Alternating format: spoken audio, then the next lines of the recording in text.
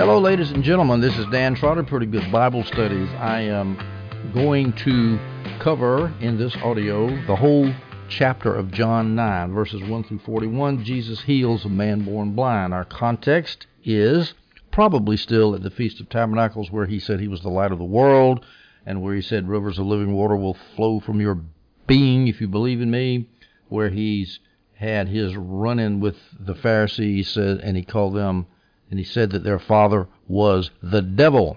Now, it might not be the immediate context.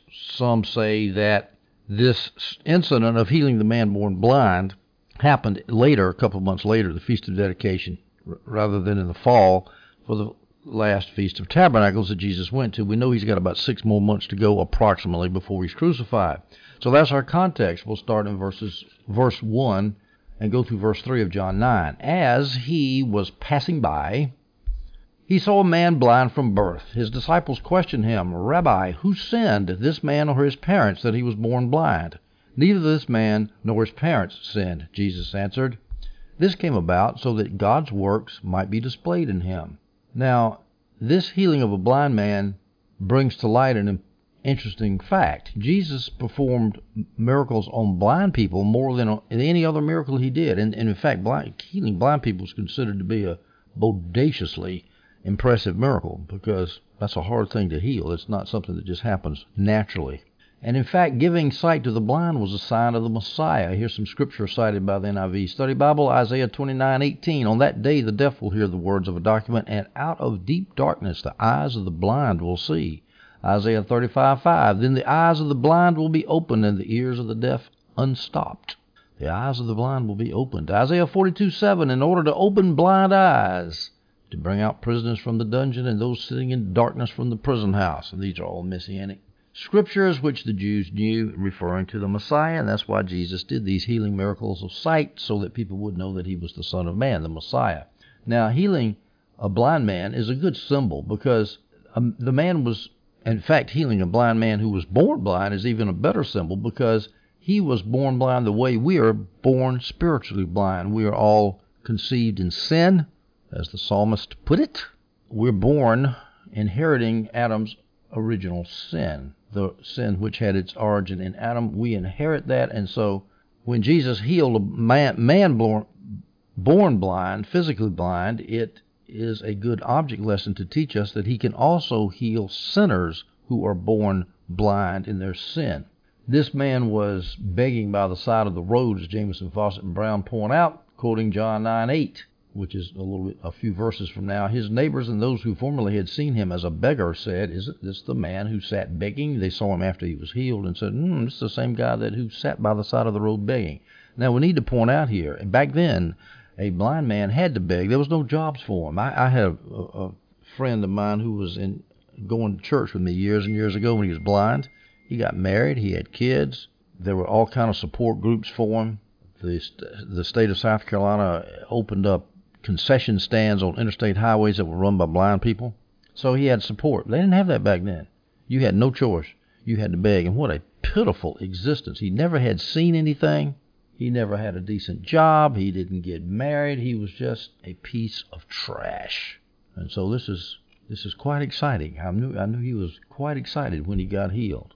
Now, the disciples ask a theological question when they see this blind man. Why is this man blind? Who sinned, this man or his parents? Now, we have to unpack some history to explain this question, which might seem sort of strange. The rabbis had developed several erroneous principles. For example, they believed that there's no death without sin. In other words, if somebody died, they had to do something to cause it.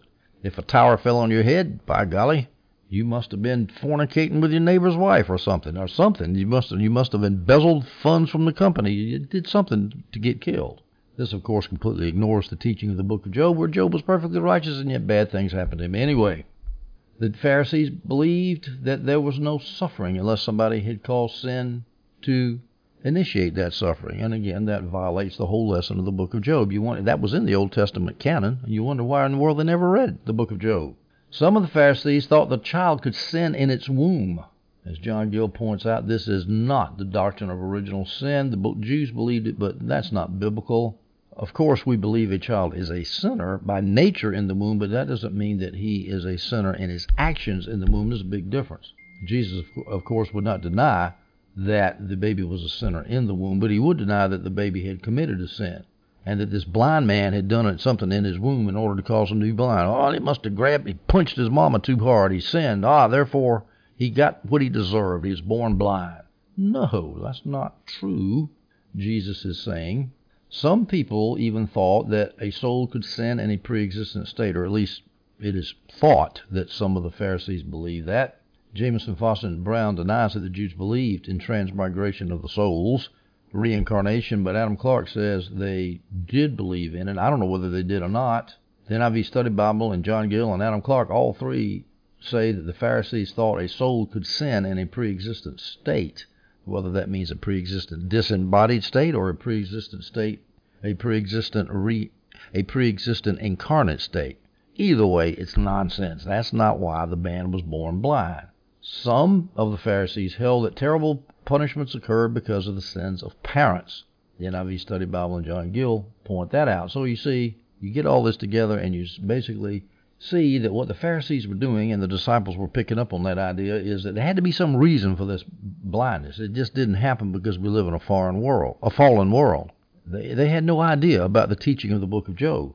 And Jesus puts the hiatus on that idea, and he says, hey, neither this man nor his parents sinned. But there's a purpose in this blindness. He was born blind in this abject state so that God's work might be displayed in him. Now, the application point here is you might be degraded. You might be down. You might be kicked in the head.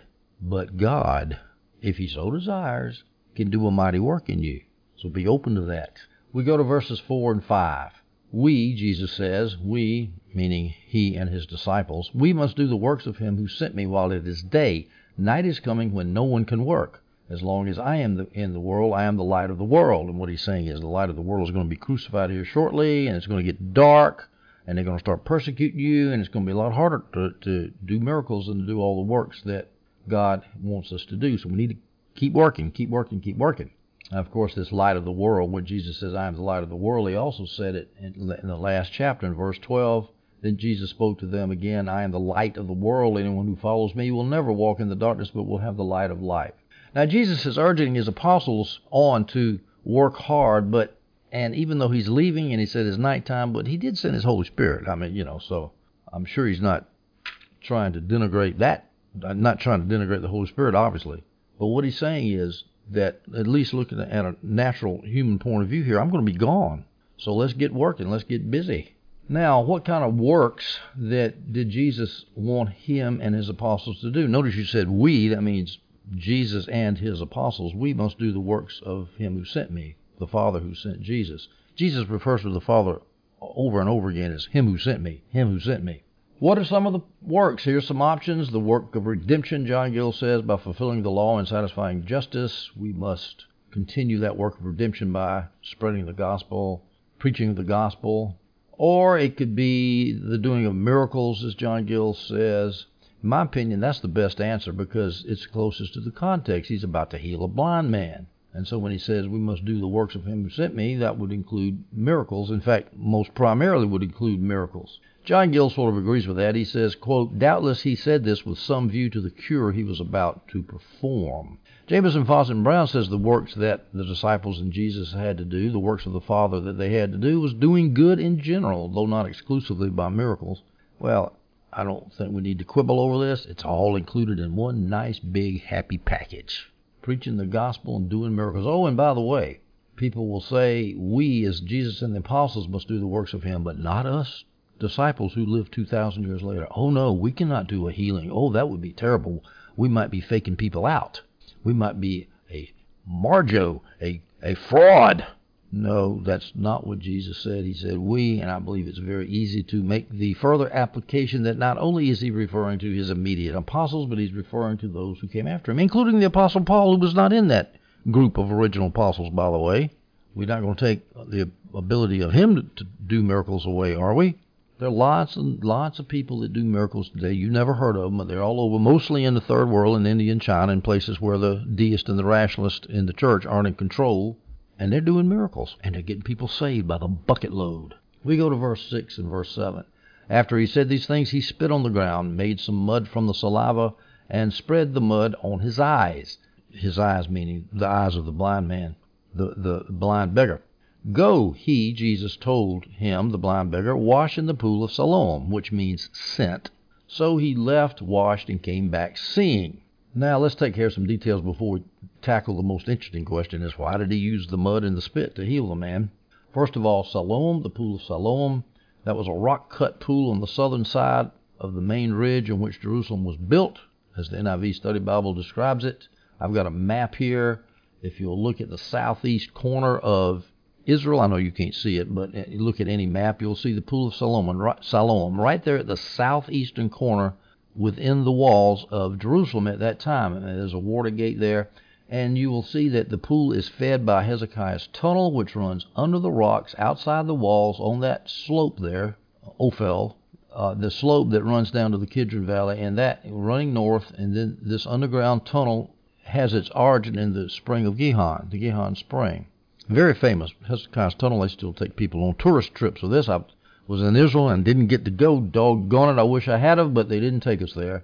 But anyway, this is the pool of Siloam at the southeast corner. We need to distinguish that, by the way, from the pool of Bethesda, which is at the sort of the northeastern side of Jerusalem, right north of the temple complex, right next to the sheep gate. And there was a man who had been laying there for 38 years, couldn't get in the pool, if you remember.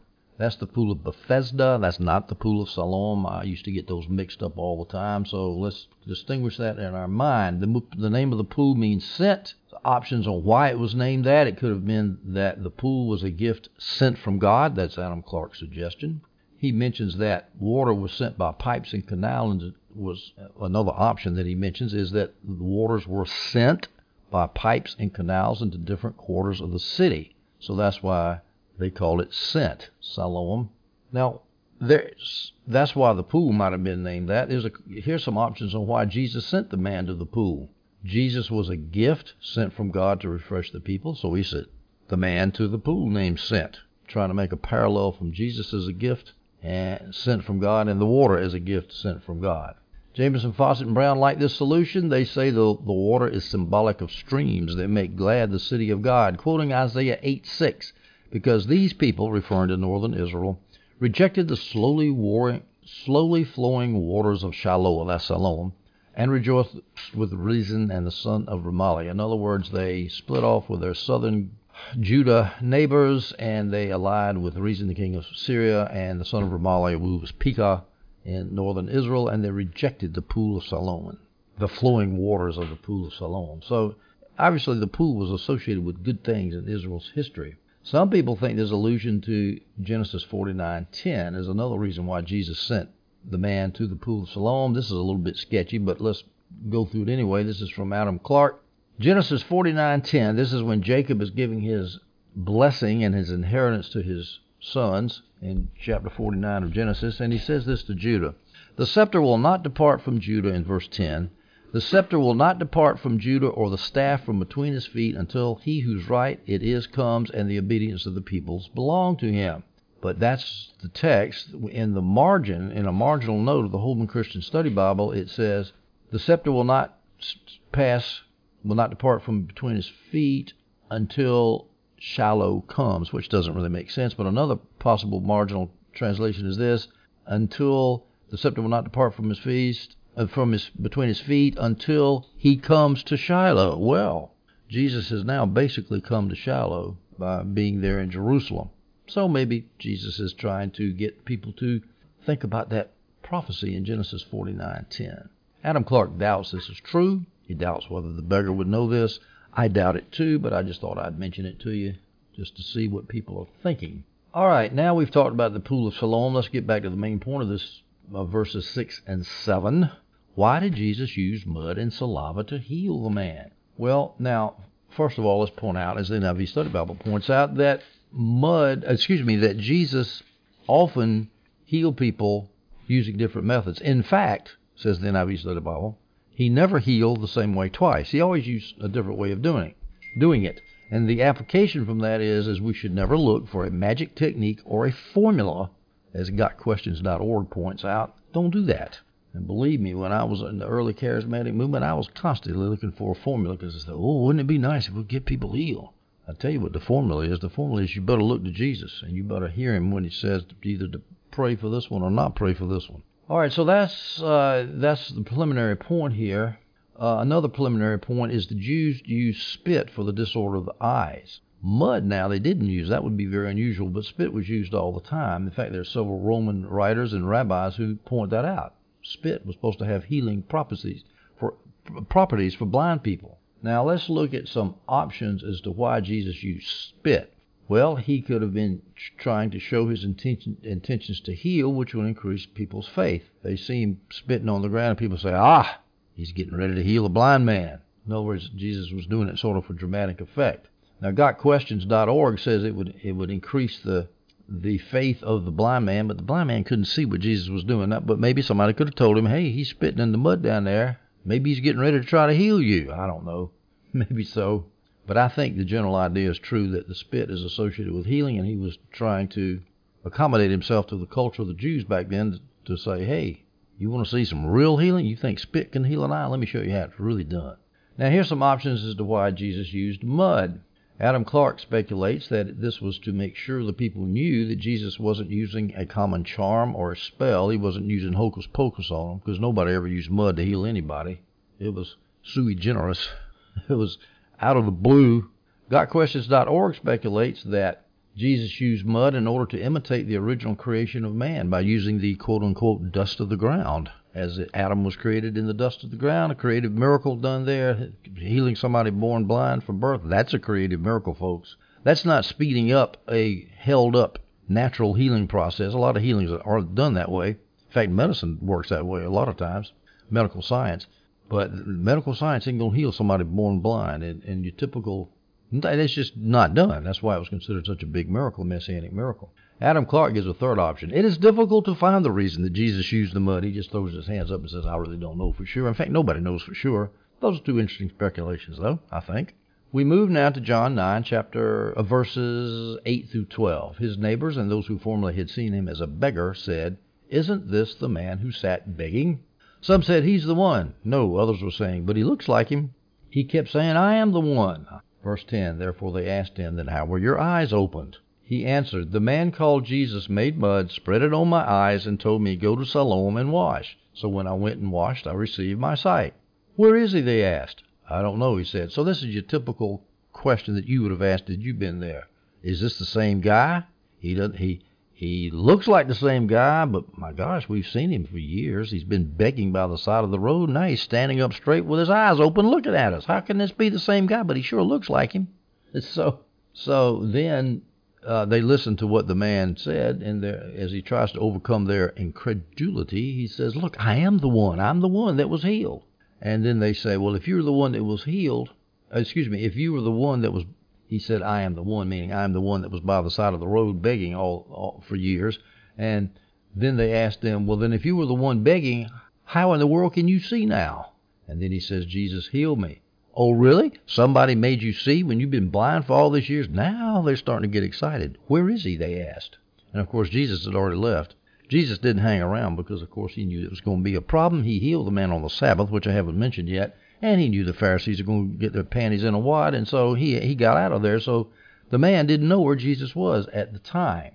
Why did Jesus withdraw himself? Well, a couple of reasons. First is he knew the Jews would be irritated by the miracle, as John Gill and Adam Clark say, especially because it was done on the Sabbath. The Jews loved to persecute Jesus for doing miracles on the Sabbath, and Jesus loved doing miracles on the Sabbath so that the Jews would get upset.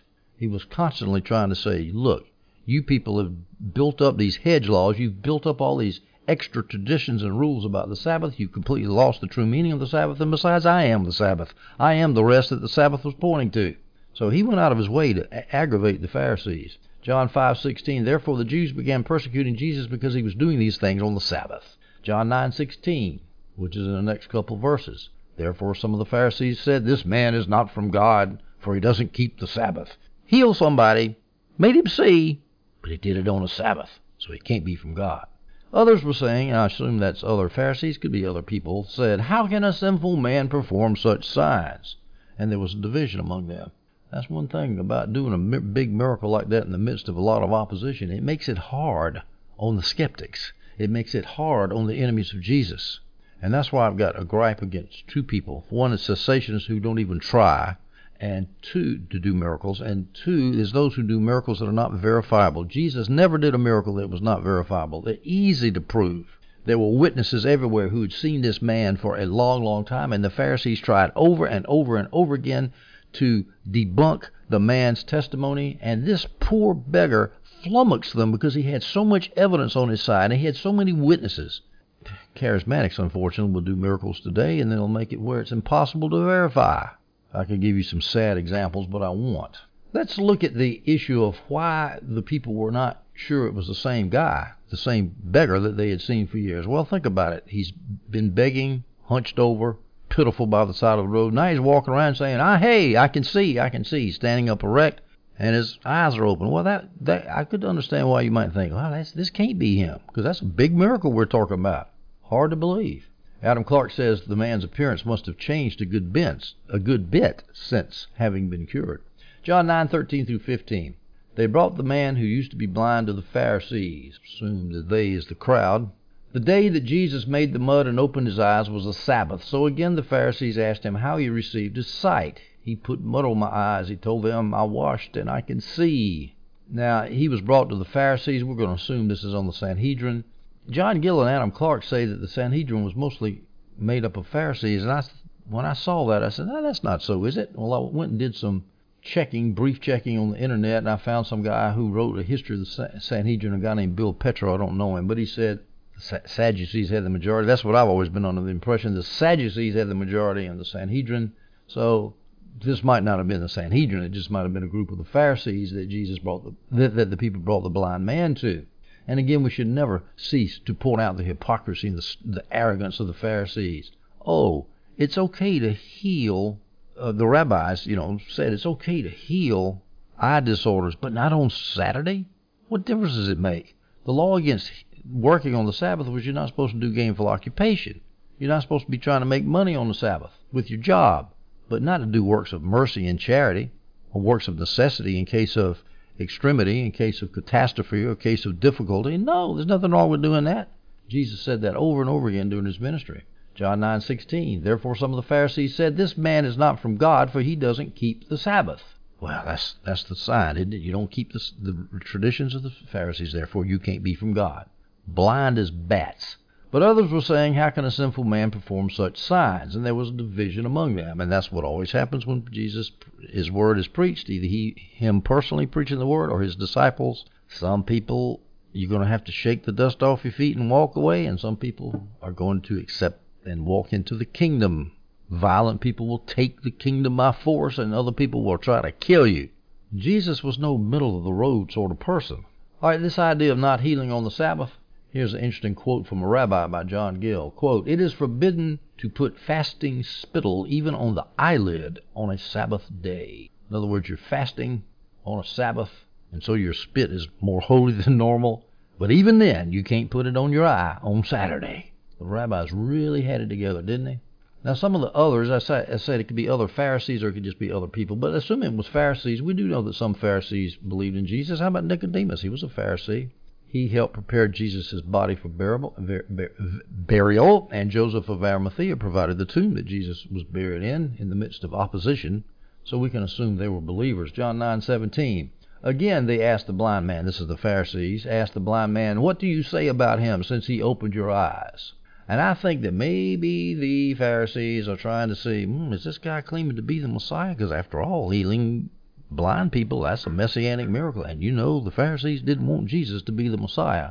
So I guess they're testing the waters here, kind of putting their fingers up, see which way the wind's blowing, kind of taking a preliminary poll. What do you say about him since he opened your eyes? He's a prophet, the blind man answered. Now, when they said, since he opened your eyes, I'm sure that what the Pharisees meant is since he allegedly opened your eyes. We don't believe it for a minute that he did, but maybe they did believe it. Maybe there was so much evidence they could deny it. Because I have said in the past that the Pharisees, I said they couldn't deny that Jesus did miracles. I didn't really say that they never denied, but they never successfully denied that Jesus did miracles. Let's put it that way. So I suspect that they're not going to go. I know they're not going to go down the path of trying to knock down Jesus' miracle working power. They knew he did the miracle, but they could stand fast on the fact that he did it on Saturday, on the Sabbath.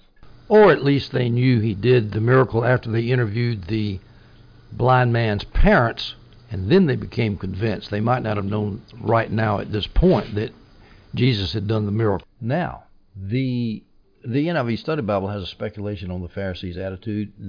They say, this Study Bible says that they think that the Pharisees were perplexed. They really didn't know what to think about Jesus. All right, so the man, when had asked who was it, he didn't say Jesus was the Messiah. He maybe didn't know that Jesus was the Messiah yet, but he said he was a prophet. Now, the NIV Study Bible says that this is probably the highest designation at the time the man could think of. But John Gill mentions that his belief apparently increased as time went on, and so he went from believing that he was a prophet all the way to the Son of God. In fact, the NIV Study Bible quotes 5 verses in this chapter, John chapter 9, showing that the blind man's estimation of Jesus progressed through stages and it went higher and higher and higher. First of all, the man believed that Jesus was a man, John 9:11. He answered, the blind man, the beggar answered, "The man called Jesus made mud, spread it on my eyes." The man, he said he was a man. And then in 9:17, he called him a prophet, this verse I just read. He's a prophet, he said to the Pharisees. And then in John 9:27, he said he was a prophet who should be followed by disciples. John 9:27 says this, "I already told you," he said. They kept badgering him about who he was, and the man was getting irritated. He said, "I already told you, you didn't listen. Why do you want to hear it again? You don't want to become his disciples too, do you?" Now, when it says his disciples too, that could imply that the blind man had become a disciple, or it could mean that other people had followed him. But the point is that he just assumed that Jesus was the type of guy who would have disciples behind him. We go down to John 9:33. This is stage 4. The man born blind believed that Jesus was someone from God. He said in 9:33, if this man were not from God, he wouldn't be able to do anything. So now he's talking about sort of divine origins. And then in John 9:38, the man born blind said that Jesus was one who should be worshipped. "I believe, Lord," he said, and he worshipped him in verse 38. "I believe, Lord," and he worshipped him. So he came to believe in Jesus as the Messiah, and his belief kind of went through stages. Now, this was probably a smart idea not to say that Jesus was the Messiah. Now, he might have just inadvertently said he's a prophet without knowing he was the Messiah, but maybe he did know he was the Messiah, did believe he was the Messiah, but he was scared to say so in front of the Pharisees because they would have killed him. They would have taken him before the Sanhedrin and got him killed.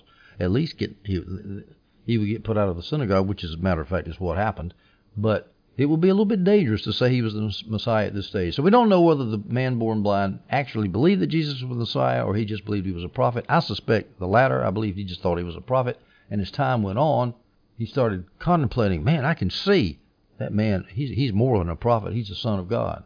John 9:18, verse 18 through 21. All right, I just finished giving a big discourse about whether the Jews believed or did believe in that miracle. I should have looked ahead to verse 18 or remembered it.